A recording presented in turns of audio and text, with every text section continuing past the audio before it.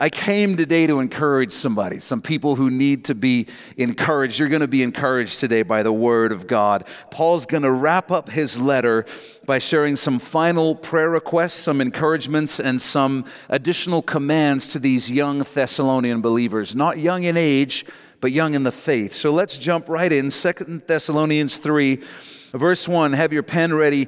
He says, "Finally, brethren, pray for us." Would you underline pray for us, that the word of the Lord may run swiftly and be glorified, just as it is with you. Paul says, pray for us. And I love how he specifically asks them to pray for himself and Silas. He asks them to pray that as they teach God's word, it would be received, it would be welcomed, and it would spread rapidly. Implying that Paul and Silas felt that their primary duty as ministers of Jesus was what? Teaching the Word of God. Teaching the Word of God. So I would ask the same thing. Pray for me, church. And pray the same thing, that I would teach God's Word effectively, that it would be received, that it would be welcomed, and that it would spread rapidly. So would you write this down? Pray for your pastors. Pray for your pastors wherever you go to church, whenever you go to church. Make sure that you're regularly praying for your pastors and that the word of God would be spoken through them in a way that is profitable and received with open hearts by people. Nothing blesses me more than anything than to know that there are people praying for me and to get an email from someone saying, "Hey, I'm praying for you. Just wanted you to know that." It makes a bigger difference than you know. It makes a bigger difference than I know. And as we get later into this message, you're going to be encouraged another way why you might want to do that. Even if you think, oh, it doesn't make a difference. It makes an enormous difference. Verse 2, and then he says, "And that we may be delivered." Would you underline delivered? "From unreasonable and wicked men, for not all have faith." And in the original Greek, it's the faith. It's a definite article. He's saying, for not all have the faith. The literal translation of the word unreasonable, or however your Bible puts it, is actually the word absurd. And if you didn't pick up on it, Paul is implying that these absurd and wicked people were showing up in the church. They're showing up in the church. And the Thessalonians would have been familiar with this kind of problem because remember, Paul was writing this letter to correct some falsehoods that were being spread in the Thessalonian church by false teachers and false prophets, these absurd and wicked men. Satan was sending people into churches. The people he was sending in were not believers. They weren't really interested in becoming believers. Satan was sending them in that they might distract believers, lead believers astray, draw them into gossip and criticism, steal and suck the time and energy from leaders, take the focus away from making disciples. It's one of the things you always have to watch out for in ministry. And when I say ministry, I don't mean just paid, quote-unquote, professional ministry. You have to watch out for this in the ministry that we're all called to. You've all heard the expression, the squeaky wheel gets the grease. Man, Satan loves that approach. He loves that approach. He loves sending people who have no real interest in Jesus, but they're going to squeak a whole lot. They'd love to take up your time. They'd love to suck all your energy and just drain you spiritually so that you don't invest that time and energy where the Lord's actually called you to do it. How passionate was Jesus about this issue? Well, the Bible literally says, do not cast your pearls before swine. That's the language of the Bible. When you have someone, they have no interest in Jesus, but they want to argue with you. They want to debate with you. They want to take up your time. They want to question God. The Bible actually says, listen, that's like casting treasure before pigs. You're giving the best that you have to people that have no idea what to do with it. They don't want to receive it. They don't want to welcome it. Don't get caught up in that. That's what's going on here. And Paul says, man, we need to be delivered from these people. Pray for us, please, because every city we go to, there's these energy vampires that Satan sends just trying to suck the life out of us. Satan still does that to this day. And you know what else strikes me about Paul's prayer request and these troublesome men? It strikes me that Paul says, pray that God would deliver us from them. You see, Paul had come to learn that it's always best to let God defend you and defend your reputation, and it's best to let God help with some of these troublesome situations. Because if you start taking it on yourself, if you start getting into fights with these people and getting into debates with unreasonable and absurd people, you're going to end up doing it all the time and you'll never stop. And you'll never get anywhere because you're casting your pearls before swine. If God wants your reputation to be defended, God will defend it. If God wants your reputation to suffer, as Jesus' reputation suffered, then He will allow it. And so Paul says, listen, I'm not going to come down there and start debating these false teachers and false prophets and these people. Just pray that God would deliver you and us from these kind of people. Because otherwise you're going right into the trap. You're trying to have a reasonable discussion with someone that Paul is describing as absurd. And it doesn't work out very, very well. But I can tell you from personal experience too, from painful personal experience, that it's far better, even if your reputation is being slandered, to let the Lord defend your reputation than to try and defend it for yourself. There are relationships in ministry and in life that I don't have anymore, that I wish I still had, but I don't because I couldn't resist the urge to either defend my reputation or the reputation of my ministry. And I just got to set the record straight here. I got to do that. And it wasn't worth it. If your reputation is under attack, pray that the Lord would deliver you from those attacks, but don't try to deliver yourself. That's exactly where Satan wants to draw your energy. Instead, just stay focused on what the Lord has called you to do. Keep your hand on the plow. Don't get distracted. That's the picture. You got work to do, you got a hand on the plow, and there's a crazy person yelling at you from the side of the field. Don't take your hand off the plow to go engage with the crazy person. Stay focused on what the Lord has called you to do, like Paul. And while you're doing that, you can pray, God, would you please deliver me from this idiot? You can do that. You can pray that. But just keep your hand on the plow. That's what Paul is saying right here. So write this down. Paul stayed focused on his mission and prayed that God would deliver him from distractions. That was his prayer. God, deliver me from distractions. And man, I'll just tell you, when you start a church, we experienced this in our first couple of years, and every church I see start from scratch experiences this. You can always get a handful of people. If any of you guys went and started a church, you could get a handful of people because there are a handful of people that no church wants, and they'll show up at your church, and they'll be like, oh, you'll give me time? You'll talk to me? That's awesome. That's fantastic. Don't worry. I don't think that about any of you. We're past that point. In case you're thinking, is that how he sees me? No, we're long past that point. Don't worry about that. But this is what Paul is saying. He's saying, man, pray that the Lord would deliver us from that sort of thing. And then I like verse 3. Underline this. But the Lord is faithful. Underline, the Lord is faithful, who will establish you and guard you from the evil one. Now remember that the guys Paul is writing to, they are in serious, life-threatening trials at this time. And Paul doesn't say, guys, don't worry. God is going to remove you from every tough situation you face.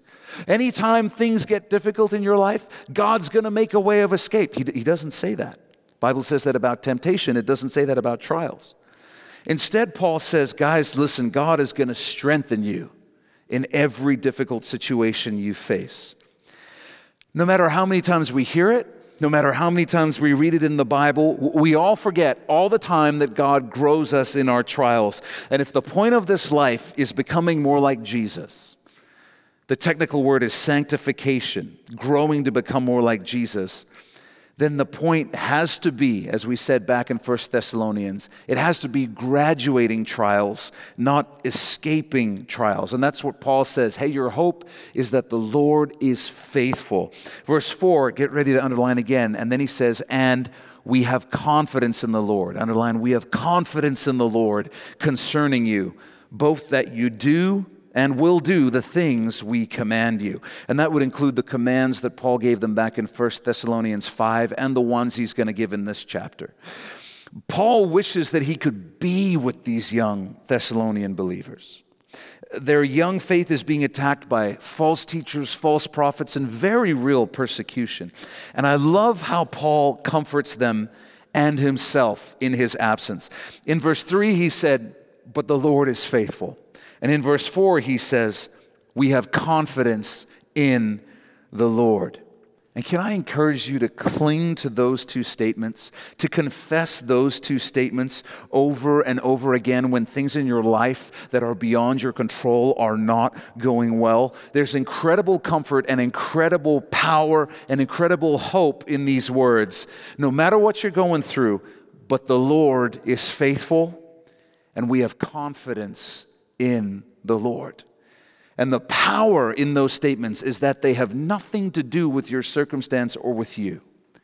It doesn't matter what the circumstance is. It doesn't matter how you're doing.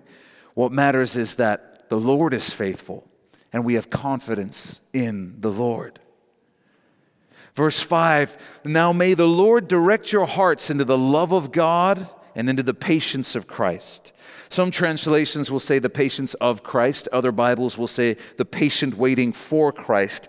I checked it out and couldn't learn anything. I couldn't figure it out which one is actually correct. I think they're both biblically accurate statements, so I'm not really that concerned about it being wrong. In times of trial, we've got to stay connected to the love of God, and we got to remember where we're going. We need to be living for the coming of Jesus, but we also need to be patient like Jesus. And here's what I mean by that statement, being patient like Jesus.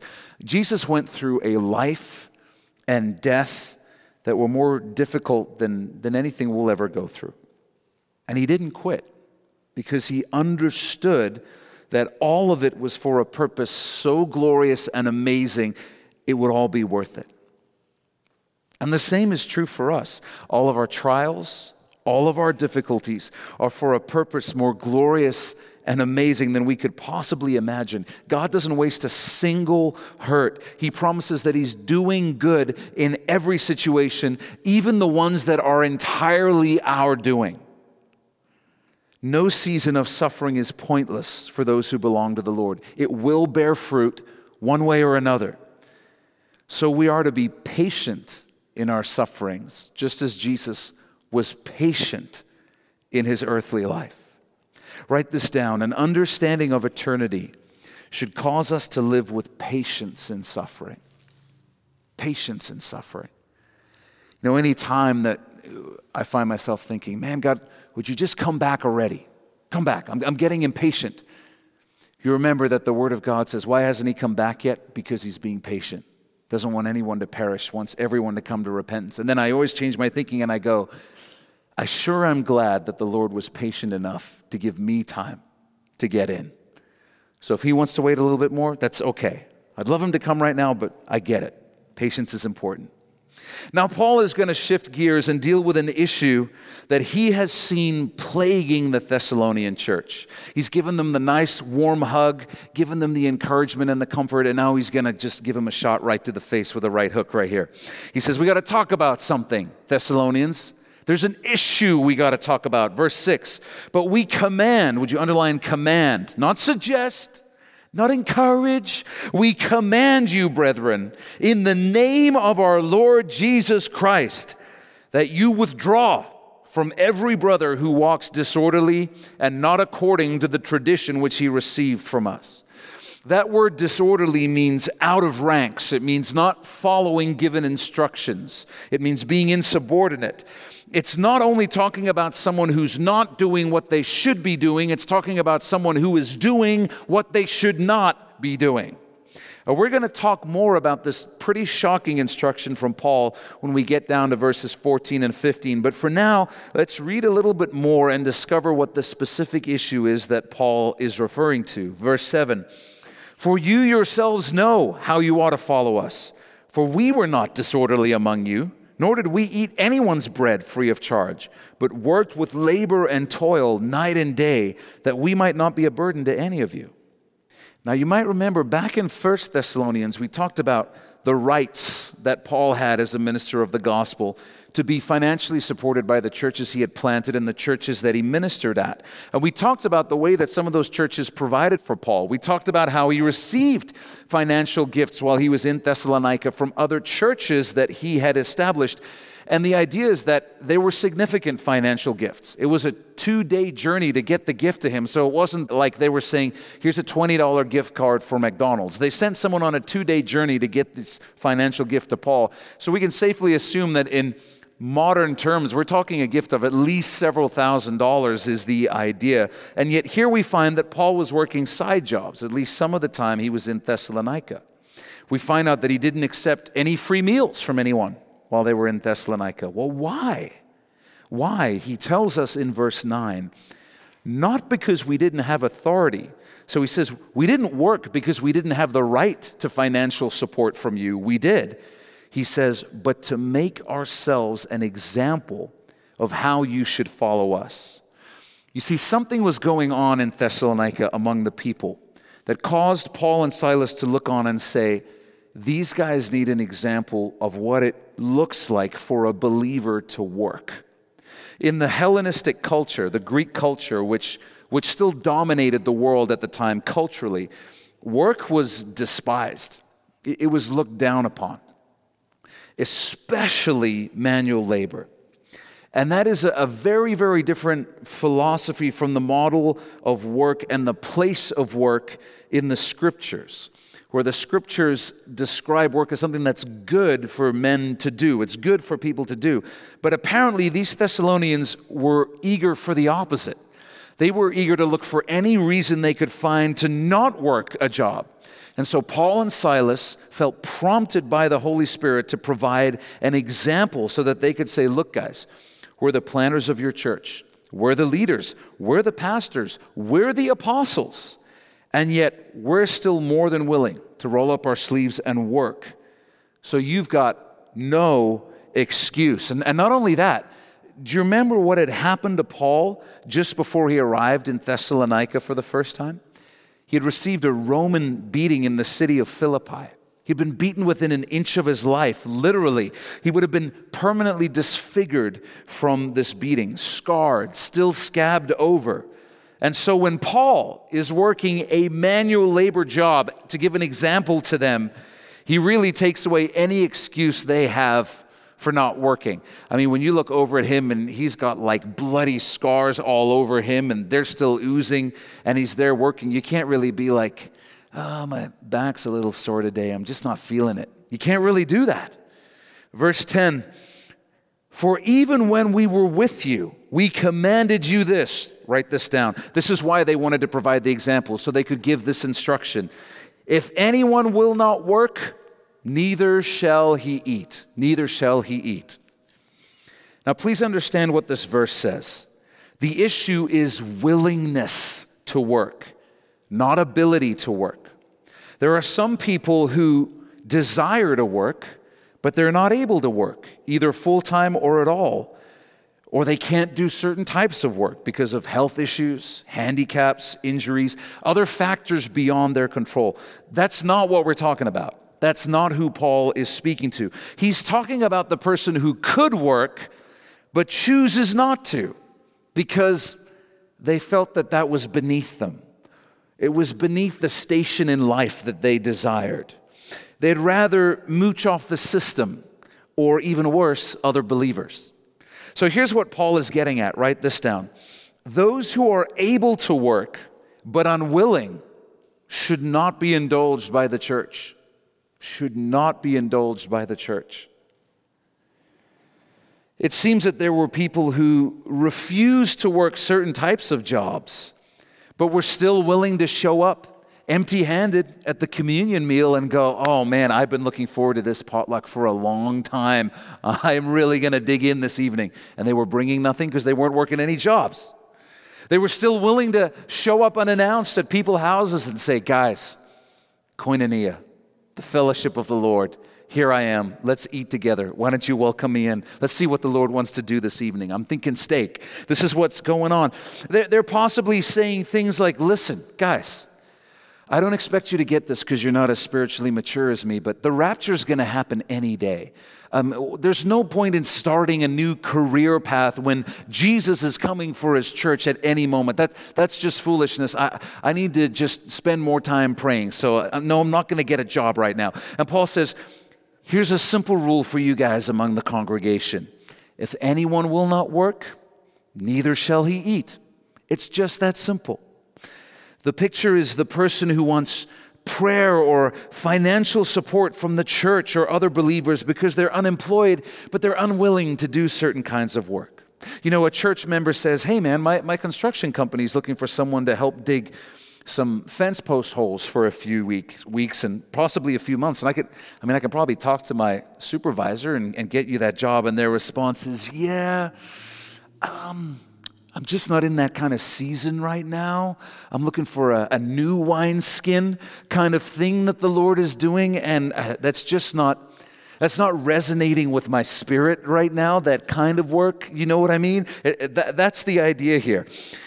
When I lived in Florida, our church was very good friends with Calvary Chapel, Fort Lauderdale, which is a huge church, thousands of people. And they would always have, and they would tell us about an endless stream of people coming to the church who were down on their luck, out of money, out of work. If you don't help me today, I'm going to die, sort of thing. And they had a very interesting approach. They would always refer them to their groundskeeper, because they had like a 50-acre church property. And the groundskeeper would tell them, hey, the church will give you $5 today so you can buy a bus pass, get home tonight, and get here tomorrow morning at 8 a.m. Show up at 8 a.m. tomorrow. Come work with me for the day. If you do, we'll give you a fair wage for your work, and we'll buy you a bus pass for a week. You can come the rest of the week and work with me. We'll pay you for that too. And if you keep doing that, we'll give you work for a couple more weeks, and you can come work with us. And we'll start with that and then see what else we can do to help you out. And they always had a plan that if a person did that and they worked like faithfully for 4 weeks, they were going to do everything they could to help this person find an apartment, get established, get on some sort of life track. He said over 90% of the time people would take the $5 and never ever show up again. Never show up again. Paul and Silas did humble work in Thessalonica. They did manual labor because they looked at the Thessalonians and they said, listen, you guys need an example of what it looks like to work, what it means to be diligent and faithful in whatever opportunities the Lord gives you at this moment. That's what you need. Because when people don't work, problems start happening. Problems start happening.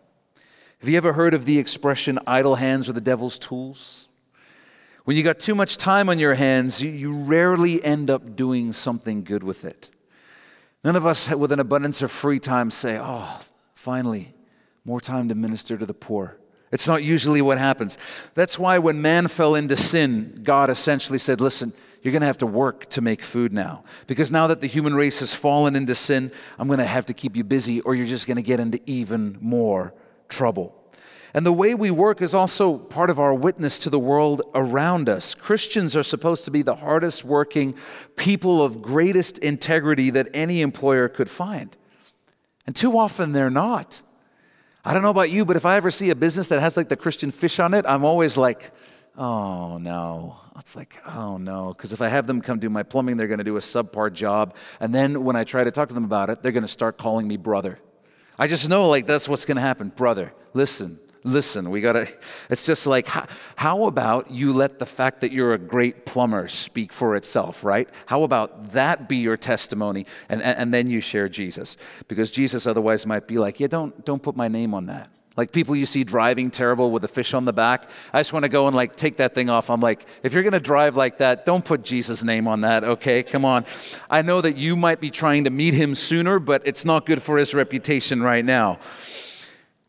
Work is good, and believers should work.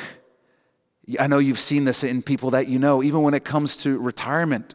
My counsel to every man who is about to retire is you better have something to keep yourself busy.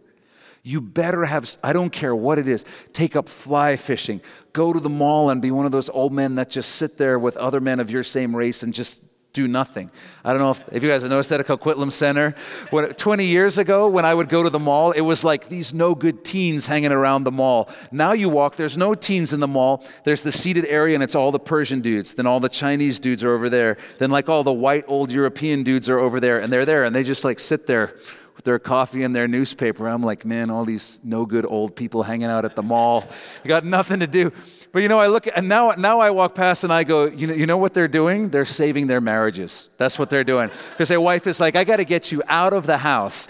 Because there's only so much time that it's profitable for a couple to be together. So listen, if you're going to have a ton of spare time in your retirement, you got to find something to do, or you're just going to get yourself into trouble and argue with your spouse. That's wise counsel right there, okay? Some of you are like me and you're like, don't worry, Jeff. I've thought way ahead. I've saved nothing for retirement, so I'm not going to retire. Way ahead of you. That's the exact approach that I'm taking. Verse 11, for we hear that there are some who walk among you in a disorderly manner, not working at all, but are busybodies. And in the original language, there's all kinds of wordplay going on there. Paul's basically saying, some of you, instead of being busy, you're just busybodies. And the idea is that they're with all their free time that they have from not working a job, they're just going around getting into everyone's business, stopping at people's houses to eat food and spread gossip, getting together in groups to talk about everything wrong with the church and with the pastors and how they can't believe that so-and-so is raising their kids like that, and did nobody teach them how to behave themselves, stuff like that. And this is what Paul has to say to those folks in verse 12. He says, now those who are such, we command and exhort through our Lord Jesus Christ that they work in quietness and eat their own bread. Now, I don't know about you, but I always knew I was in trouble with my mom if my full name came out. If I hear my mom say Jeffrey Paul Thompson, oh man, things are about to get real. And I don't know if you picked up on it, but Paul is using that same approach here. He's using the full name of Jesus. He used it a few verses ago, and he uses it here again now. He says, we exhort you, or we command you in the name of the Lord Jesus Christ. He's getting serious, and he says, work in quietness and eat your own bread. In other words, get a job, mind your own business, and don't be a mooch. That's what he's saying to them here. And I appreciate Paul's candor in this area of church life, because central to following Jesus is the idea of living your life as a giver and not a taker. Christians are to follow the example of Jesus, who did not come to be served, but to serve. And wherever people have that mentality, the idea that we're to serve and be givers, sooner or later, every now and then, people show up in a church, like we said earlier, who have no friends. And I'll be real blunt. You get to know them and you're like, I understand why. I know exactly why. It's because they're lazy. They never do anything for anyone else. They never invest in any relationship. They never serve anyone else. But they love church because they find, man, I can come to church and people will still talk to me. People will invite me over for dinner. Sometimes the church gets wise to it, and then that person will come to the pastor and say, listen, man, your church is not friendly. And I've had that. And I've had to tell people, well, have you tried being friendly? Have you invested anything in any relationship? Have you done anything for anyone, served anyone in any way? Conversation gets really awkward really fast. And so what Paul is saying is he's saying, listen, everyone is welcome in the church of Jesus Christ. But everyone in the church needs to be willing to work. Everyone in the church needs to be willing to serve others. That's what it means to be part of the church. And everyone in the church needs to give up any of those busybody habits or practices that they might have had before. That's what Paul is saying, and I appreciate his candor. Verse 13, he says, but as for you, brethren, speaking to those believers who aren't living as deadbeats, now underline this. He says, do not grow weary in doing good. Underline that. Do not grow weary in doing good. And by the way, that good included being patient with those moochers who were out of order. He was saying, guys, listen, set them straight. Don't put up with it. But also be patient even with them. Even with them. Do not grow weary in doing good. This is a precious, precious verse and exhortation, because the truth is we do grow weary of doing good sometimes, don't we? We all grow weary of doing good. We all get tired sometimes of sowing and sowing and sowing, and sometimes feeling like we're never going to reap. I want to ask you to take a journey with me to Numbers 7 in your Bible, because as a pastor, I've always learned that nothing hypes up a crowd like the book of Numbers. It's close to the front of your Bible: Genesis, Exodus, Leviticus, Numbers chapter 7. It's worth turning there. And we're just going to start this riveting chapter in verse 1. It says, "Now it came to pass," Numbers 7 verse 1, "when Moses had finished setting up the tabernacle, that he anointed it and consecrated it and all its furnishings and the altar and all its utensils. So he anointed them and consecrated them. Then the leaders of Israel, the heads of their fathers' houses, who were the leaders of the tribes and over those who were numbered, made an offering. And they brought their offering before the Lord." We'll jump ahead to verse 12 and find out what this offering was. "And the one who offered his offering on the first day was Nahshon, the son of Amminadab, from the tribe of Judah. His offering was 1 silver platter, the weight of which was 130 shekels, and 1 silver bowl of 70 shekels, according to the shekel of the sanctuary, both of them full of fine flour mixed with oil as a grain offering.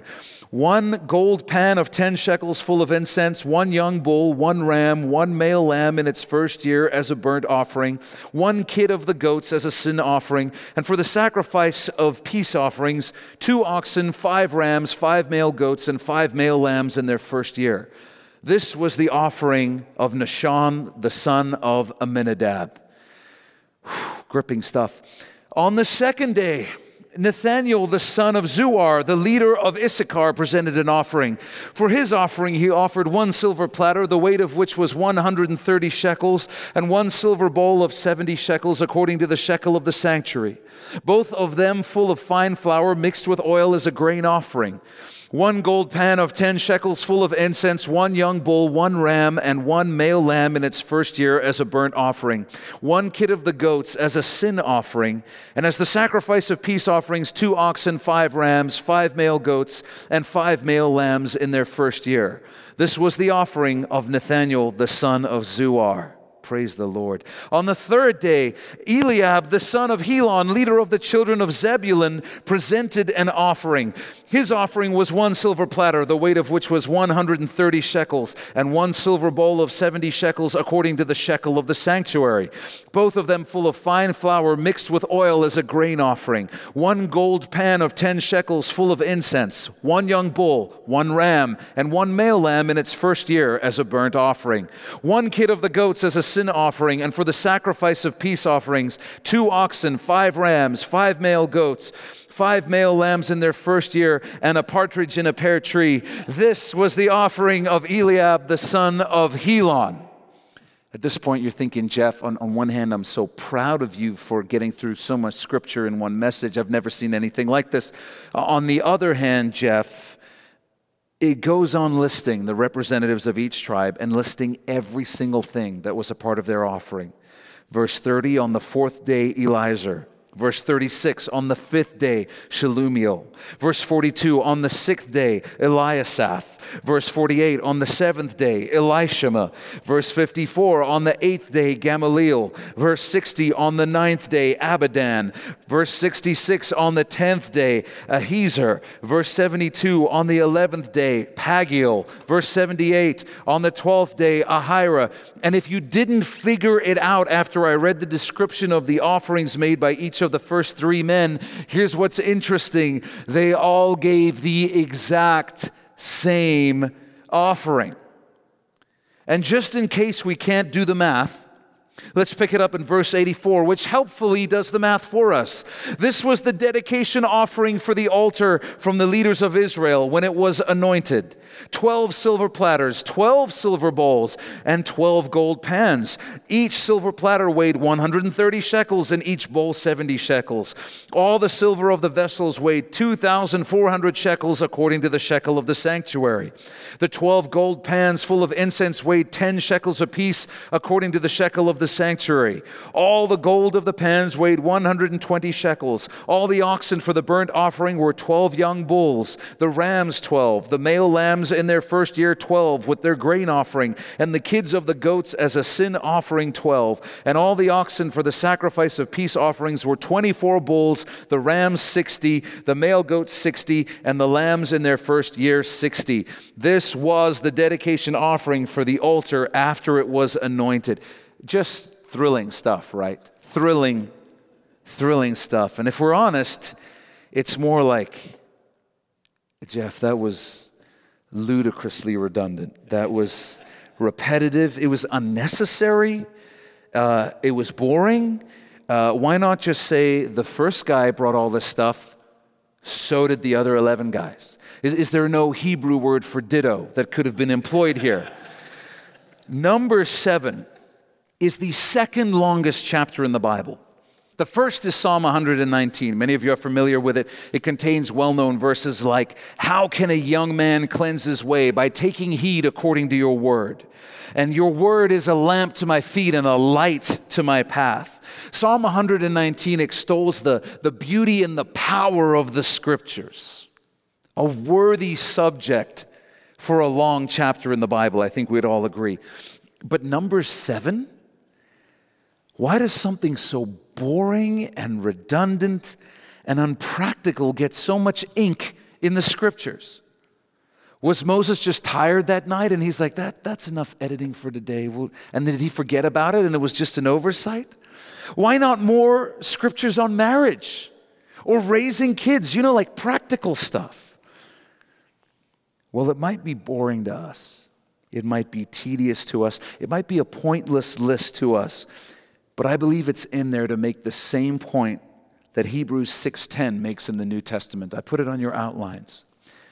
For God is not unjust to forget your work and labor of love, which you have shown toward his name, in that you have ministered to the saints and do minister. You see, God says this list might bore you, but it delights me. And it delights me to record for all eternity what people gave to me, what people did for me in their earthly life. It's not a waste of space to me. I took great pleasure in recording what each one of these men brought to me. You see, I have cards that my kids made me at various different ages. I have pieces of art that they gave me, crafts they made me. And can I tell you what they're worth to me? They're priceless. They are priceless because they're expressions of love from my kids to me, and I enjoy remembering those gifts. But if I sat down with you and showed them all to you, you'd get bored really fast. I mean, you'd fraudulently pretend that you weren't because you're a good Christian, but you'd be bored really fast. Which, side note, I was writing that and I just thought about this. I said, you know what is one wonderful development in life that has happened because of technology? You no longer run the risk of going over to someone's house for dinner and having them say, listen, I got to show you the slides from our last vacation. Do you guys remember this? I don't think my kids will ever know like the sheer terror of someone then setting up a projector with their family vacation, and they had like the rolls that had all the slides, and you always looking, right? You're looking like, okay, how many sleeves are we talking here? How many of these round things? And they come and they stack like 6 of them. You're like, oh no, and up goes like the white bed sheet, and there's the projector show, and they're like, this is our Uncle Greg, and I know you don't know him, but he's such a funny guy, and you just be there in the dark. Mom, Dad, can we please go home? Because it's precious to them, but it's not precious to you, right? Not at all. You're like, they're not my kids. They're great, but they're not my kids. As incredible as this may sound, your Heavenly Father delights in recording and revisiting the gifts that you give to Him. And not only that, but He actually has plans to reward you for every single one of those things. That's one of the reasons He's making a note of all of them. And while it's true that God needs nothing from us, He's perfectly content within Himself, within the Trinity. Incredibly, because we are His children, we have the ability to bless Him. It's incredible when you think about it. We have the ability to be a blessing to our Heavenly Father. Whatever you do for the Lord, whatever you give to the Lord will not be forgotten. It is recorded in the records of heaven, no matter how big or how small. Every time your flesh wanted to do one thing, but you chose instead to listen to God's Spirit in you, even reluctantly, even begrudgingly, but simply because you love the Lord and you want to live for Him, He made a note of it in the records of heaven. When you want to verbally eviscerate your spouse for using the last of the toilet paper but not changing the roll, but you instead change it yourself and forgive them because you chose the path of servanthood, it's recorded in the records of heaven. When the unspoken game of trash can Jenga is in its final stages, you know what I'm talking about. And the war is on to see who's going to have to take out the trash. Who's going to be the person who can't fit in one more piece. And you just do it because you want to serve your family. It's recorded in the records of heaven. I may not have pure motivations in sharing these examples, knowing my wife is going to listen to this later. I love you, babe. Even when others don't see your service, or know about your sacrifice of time or effort or finances, God knows. He sees. And He takes note. What did Jesus say? It's on your outlines. He said, "But when you do a charitable deed, do not let your left hand know what your right hand is doing, that your charitable deed may be in secret. And your Father who sees in secret will Himself reward you openly." Do not grow weary in doing good, because the day is coming when you're going to see the Lord face to face. And if you've lived your life for Him, He's going to say to you, "Well done, good and faithful servant. Enter into the joy of your Lord." Jesus also said, "For whoever gives you a cup of water to drink in my name, because you belong to Christ, assuredly I say to you, he will by no means lose his reward." Do you get what Jesus is saying there? He's saying everything that you do for Him, no matter how insignificant it may seem to you at the time, will be remembered by the Lord. When you help out in the children's ministry and you're thinking, they're not taking in a single word I'm saying. I literally have no idea what we're even doing here. They're having a great time, but I don't know, what are we doing? Or if you're making coffee or stacking chairs, whatever it might be, the Lord sees. The Lord knows, and He takes note. From that first penny that a child gives to the Lord from their own allowance, to that tithe that is given as an adult when it's difficult to give. And I know sometimes it's difficult to give because there's so many other things competing for those dollars. The Lord knows. He's got it written down somewhere. Every single cent. And He delights in it. He delights in it. Not because He's short of cash, but because He says, they trusted me here, they trusted me here, they trusted me here, they trusted me here. Those of you who are being called by the Lord right now to serve and be faithful in difficult situations, difficult marriages, or as caregivers to someone, or in challenging family situations, or maybe you have a child or children who require very special attention and it's draining. And you hang in there because you know that it's what Jesus is calling you to do. Just know this, the Lord knows. He knows. He sees, He perceives, He records it, and He's blessed by it. And you will be rewarded for it. And perhaps someone will say, well, Jeff, as long as I get into heaven, I'm good. I don't really care about any eternal rewards. Listen, you will. You will. When you get to heaven and you're standing face to face with Jesus in glory, you're not going to think, oh man, I really should have added onto my house instead of giving that money to missions. Should have bought a new car instead of tithing. Should have spent more time at the lake on Sundays and less time in church. When you see the Lord, and I'm telling you the truth, You're going to see the Lord. You're going to see the Lord. Possibly very, very soon. And certainly life is very short. But when you see the Lord and He opens these books in which everything that you've done for Him and given to Him has been recorded, and when He's distributing rewards, and He says to you, well done, good and faithful servant, your heart will leap with ecstasy. Ecstasy. But if your page is empty or close to it, because you thought you wouldn't care about that moment, you're going to find yourself thinking, why did I waste so much time and energy and money on things that were absolutely meaningless? And your heart is going to break. Yes, even in heaven, even in the presence of the Lord. Because the Bible doesn't say there's no tears in heaven. You know that? It's not what it says. What does it say? It says He will wipe away every tear. Meaning actually the exact opposite. That at least one time there's going to be tears in heaven. Why? I think in all likelihood it's because of this exact moment. Because there will be believers in heaven who, when God's notebooks are opened and rewards are distributed, will realize that though they believed in the Lord, they wasted their lives. They wasted their time, their talent, their treasure, their resources. So don't waste your life. Don't waste your life. Don't worry if no one in this life knows. Don't worry if no one in this life sees. Don't worry if your service gets no recognition and no reward in this life.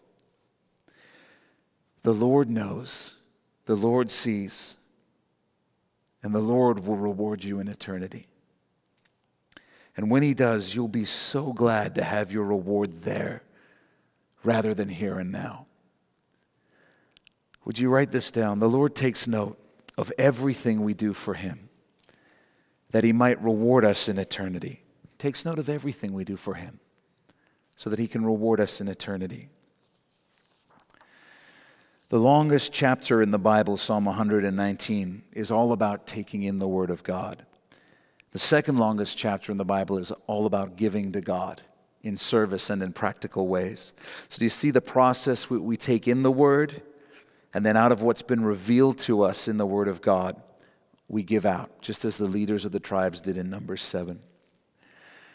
Paul goes on in verse 14, and he says, and if anyone does not obey our word in this epistle, note that person and do not keep company with him, that he may be ashamed. Specifically, if anyone continued to refuse to work and insisted on continuing to be a busybody, Paul told the church members, don't hang out with them at all until they repent.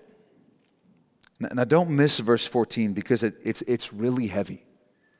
And it messes with what a lot of modern Western Christians would like to believe the Bible says. It really messes with it. Because we love in the Western church to allow anyone to do anything and then call it grace.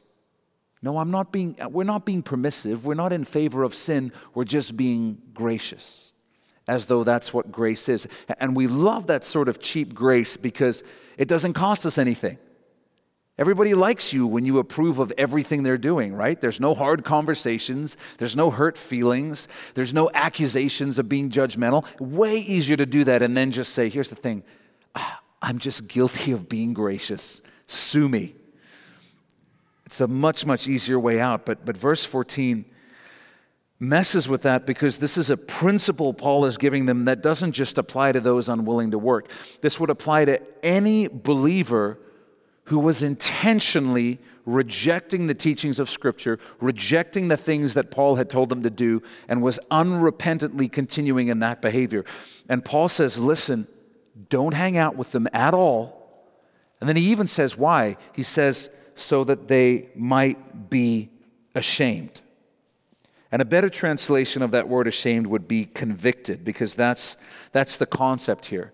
Paul says, don't hang out with them that they might be convicted so that they would begin to understand the gravity of their sin. That what they're doing in living in unrepentant sin is so serious, it's damaged their relationship with the church, with the community of believers. They're hurting all believers by continuing to sin like this. You see, conviction draws a person back to the Lord so that the relationship can be restored. Conviction draws us back to the table of communion so that we can repent, find forgiveness, and be freed from our shame and walk in a restored relationship with the Lord. Shame drives a person away from the Lord so that they don't have to confront their sin. Conviction comes from the Holy Spirit. Shame comes from Satan. And so Paul says, listen, when a believer refuses to live like a believer, you're not to hang out with them so that they'll become convicted. Even if they say, you're being unloving and you're being judgmental, it'll be because deep down they know that they're sinning against God. They're just mad that you won't make them feel better about it. It's heavy. It's a heavy, heavy command. Write this down. When a believer is living in unrepentant sin, other believers are not to hang around with them as though everything were okay. When a believer is living in unrepentant sin, other believers are not to hang around with them as though everything were okay. And then in verse 15, he says, yet do not count him as an enemy, but admonish him as a brother. Would you underline brother? You see, this person's still a brother. They're still a believer. So your job, Paul is saying, in your own heart, is to make sure that you're motivated by love for this person. In other words, their sin and their behavior and their lack of repentance should grieve you. It should trouble you because you don't want to see them hurt themselves.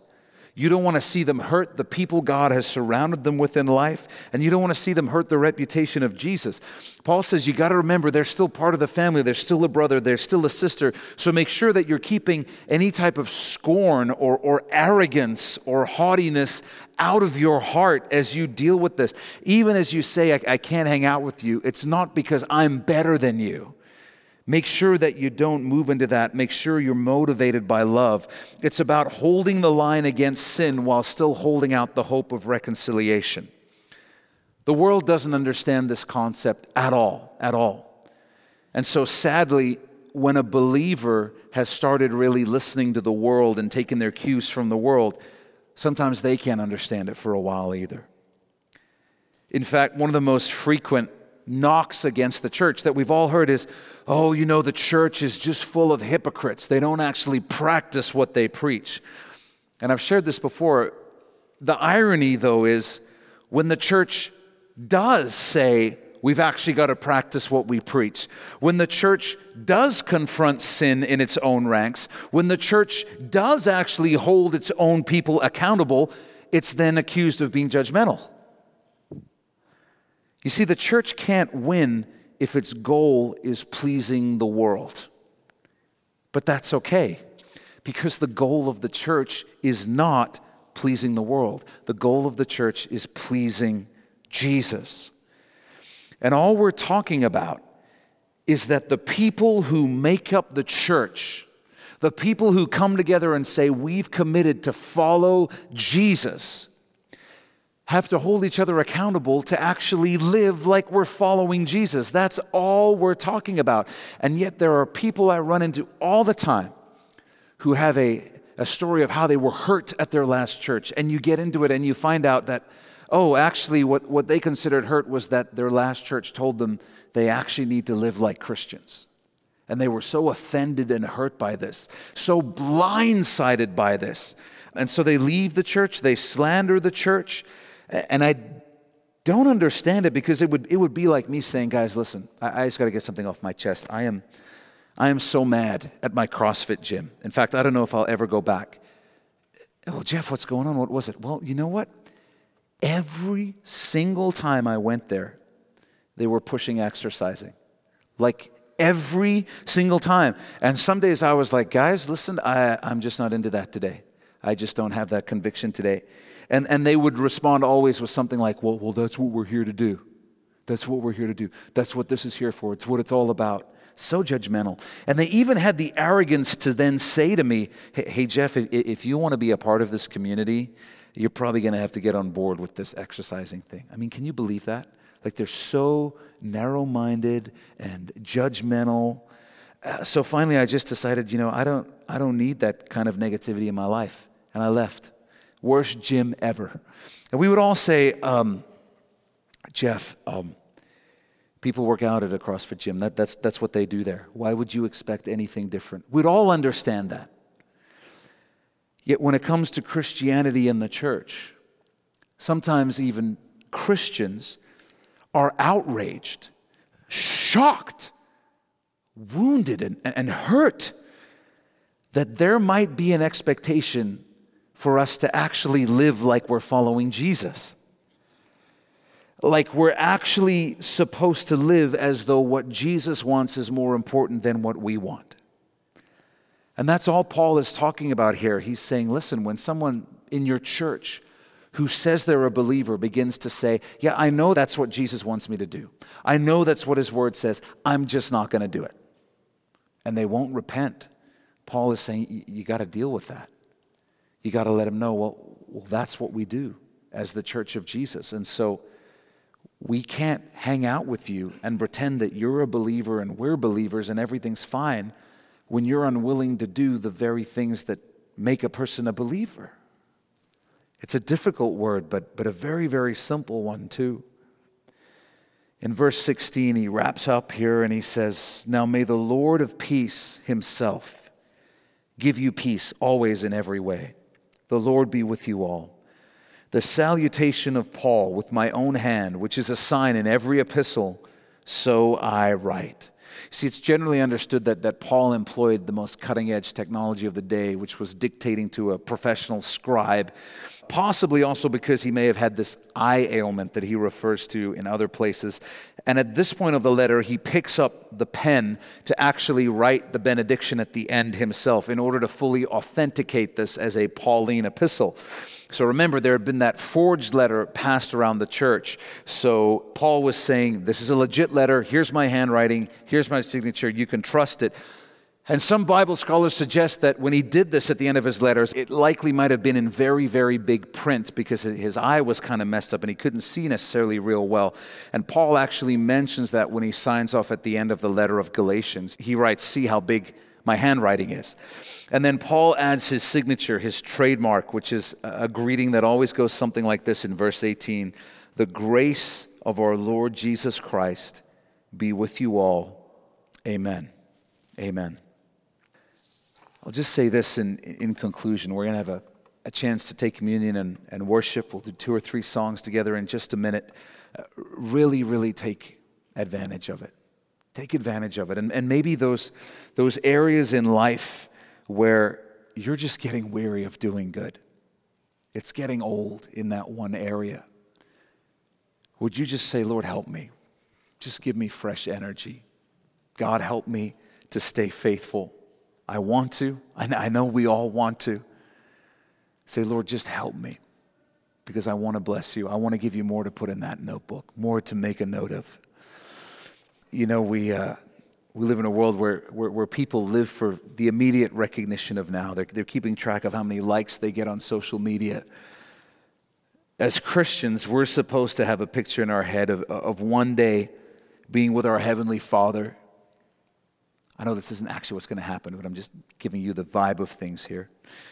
In my head, I imagine climbing into his lap like a kid and opening a scrapbook like you'd open a photo album when you were a kid and look at it with your parents. And in there is everything that you did for God, everything that you gave to him. And he just goes through it and he just says, yeah, I remember that. I like that. I enjoyed that. That blessed me. That honored me. That made me proud. Well done. Well done. We're going to have a moment like that if we live for the Lord. It's going to happen. So live for that moment. Live for that moment. Do not grow weary in doing good. Do not grow weary in doing good. Paul used probably my favorite word in the whole Bible only once. It only shows up one time. It's the word Maranatha. And it simply means the Lord is coming. The Lord is coming. And so, as we wrap up 1st and 2nd Thessalonians, that's what we would end with. Maranatha, the Lord is coming. Live accordingly you're really going to see the Lord. You're really going to be with Him. I promise it's going to happen. So live for that moment. Let's pray. Would you bow your head and close your eyes? Father, thank you so much for the hope that your word gives us. Lord, thank you that not only do you not account to us all of our sins, not only have you completely cleared the record of every failure, every mistake, every wrong that we've ever done, but on the flip side, Lord, you have made a note of everything that we've done for you and given to you, and you're still tracking it. Lord, I pray that our love for you would motivate us to say, I want to fill volumes of those books by living my life for the Lord. Every day, every moment, I don't want to waste it. I want to be a blessing to my Heavenly Father. Father, I thank you so much for every person in this room who loves you and serves you in ways that are unseen, are unknown by other people, but Lord, you see, and you know, and you make a note of every single thing. Father, I pray that you would renew strength this evening, that by the power of your Holy Spirit, you would fill us afresh with the energy of your Spirit, Lord, that we would not serve or seek to serve in our own strength, but in the strength of your Spirit, empowered by your Spirit, Lord God. I pray for anyone who's on the edge of giving up or losing hope, feeling like they've sowed and sowed and sowed, and there's never going to be a time of reaping. Lord, would you just restore hope right now in the name of Jesus? Would you give power where it feels like strength is gone? And so, Lord, as your word says, if we'll wait on you, you will renew our strength. So, Lord, help us to do that right now, to wait on you, to just receive from you. Church, maybe this is just one of those moments where all you can just say is, Lord, you know, because He does. He knows. And just allow Him and His Spirit to minister to you and to fill you with hope and strength and resolve once again. Well, thanks for taking this time to listen and be in the Word of God with us. If you've never given your life to Jesus, then you need to go to our website, mynewhope.ca, right now. When you get there, you'll see a graphic on our homepage that says The Gospel. Click on that and you'll be able to watch a short video where we share the best news you'll ever hear in your life. It's more important than whatever else you're doing right now. So stop whatever else you're doing, go to mynewhope.ca and click on The Gospel. If God has blessed you through this message, we'd love to hear about it. Shoot us an email at info@mynewhope.ca and let us know how God has impacted your life through His Word. If you're in the greater Vancouver area, I want to invite you personally to come and be a part of New Hope Church. We believe God is doing something real special as we grow together in our faith and love for Jesus, and we would love you to be a part of it. And finally, if you'd like to support the Bible teaching ministry of New Hope through financial giving, you can also do that through our website. Just go to mynewhope.ca/give. Thanks again for listening. Thanks for being in the Word of God with us. And always remember, God is with you.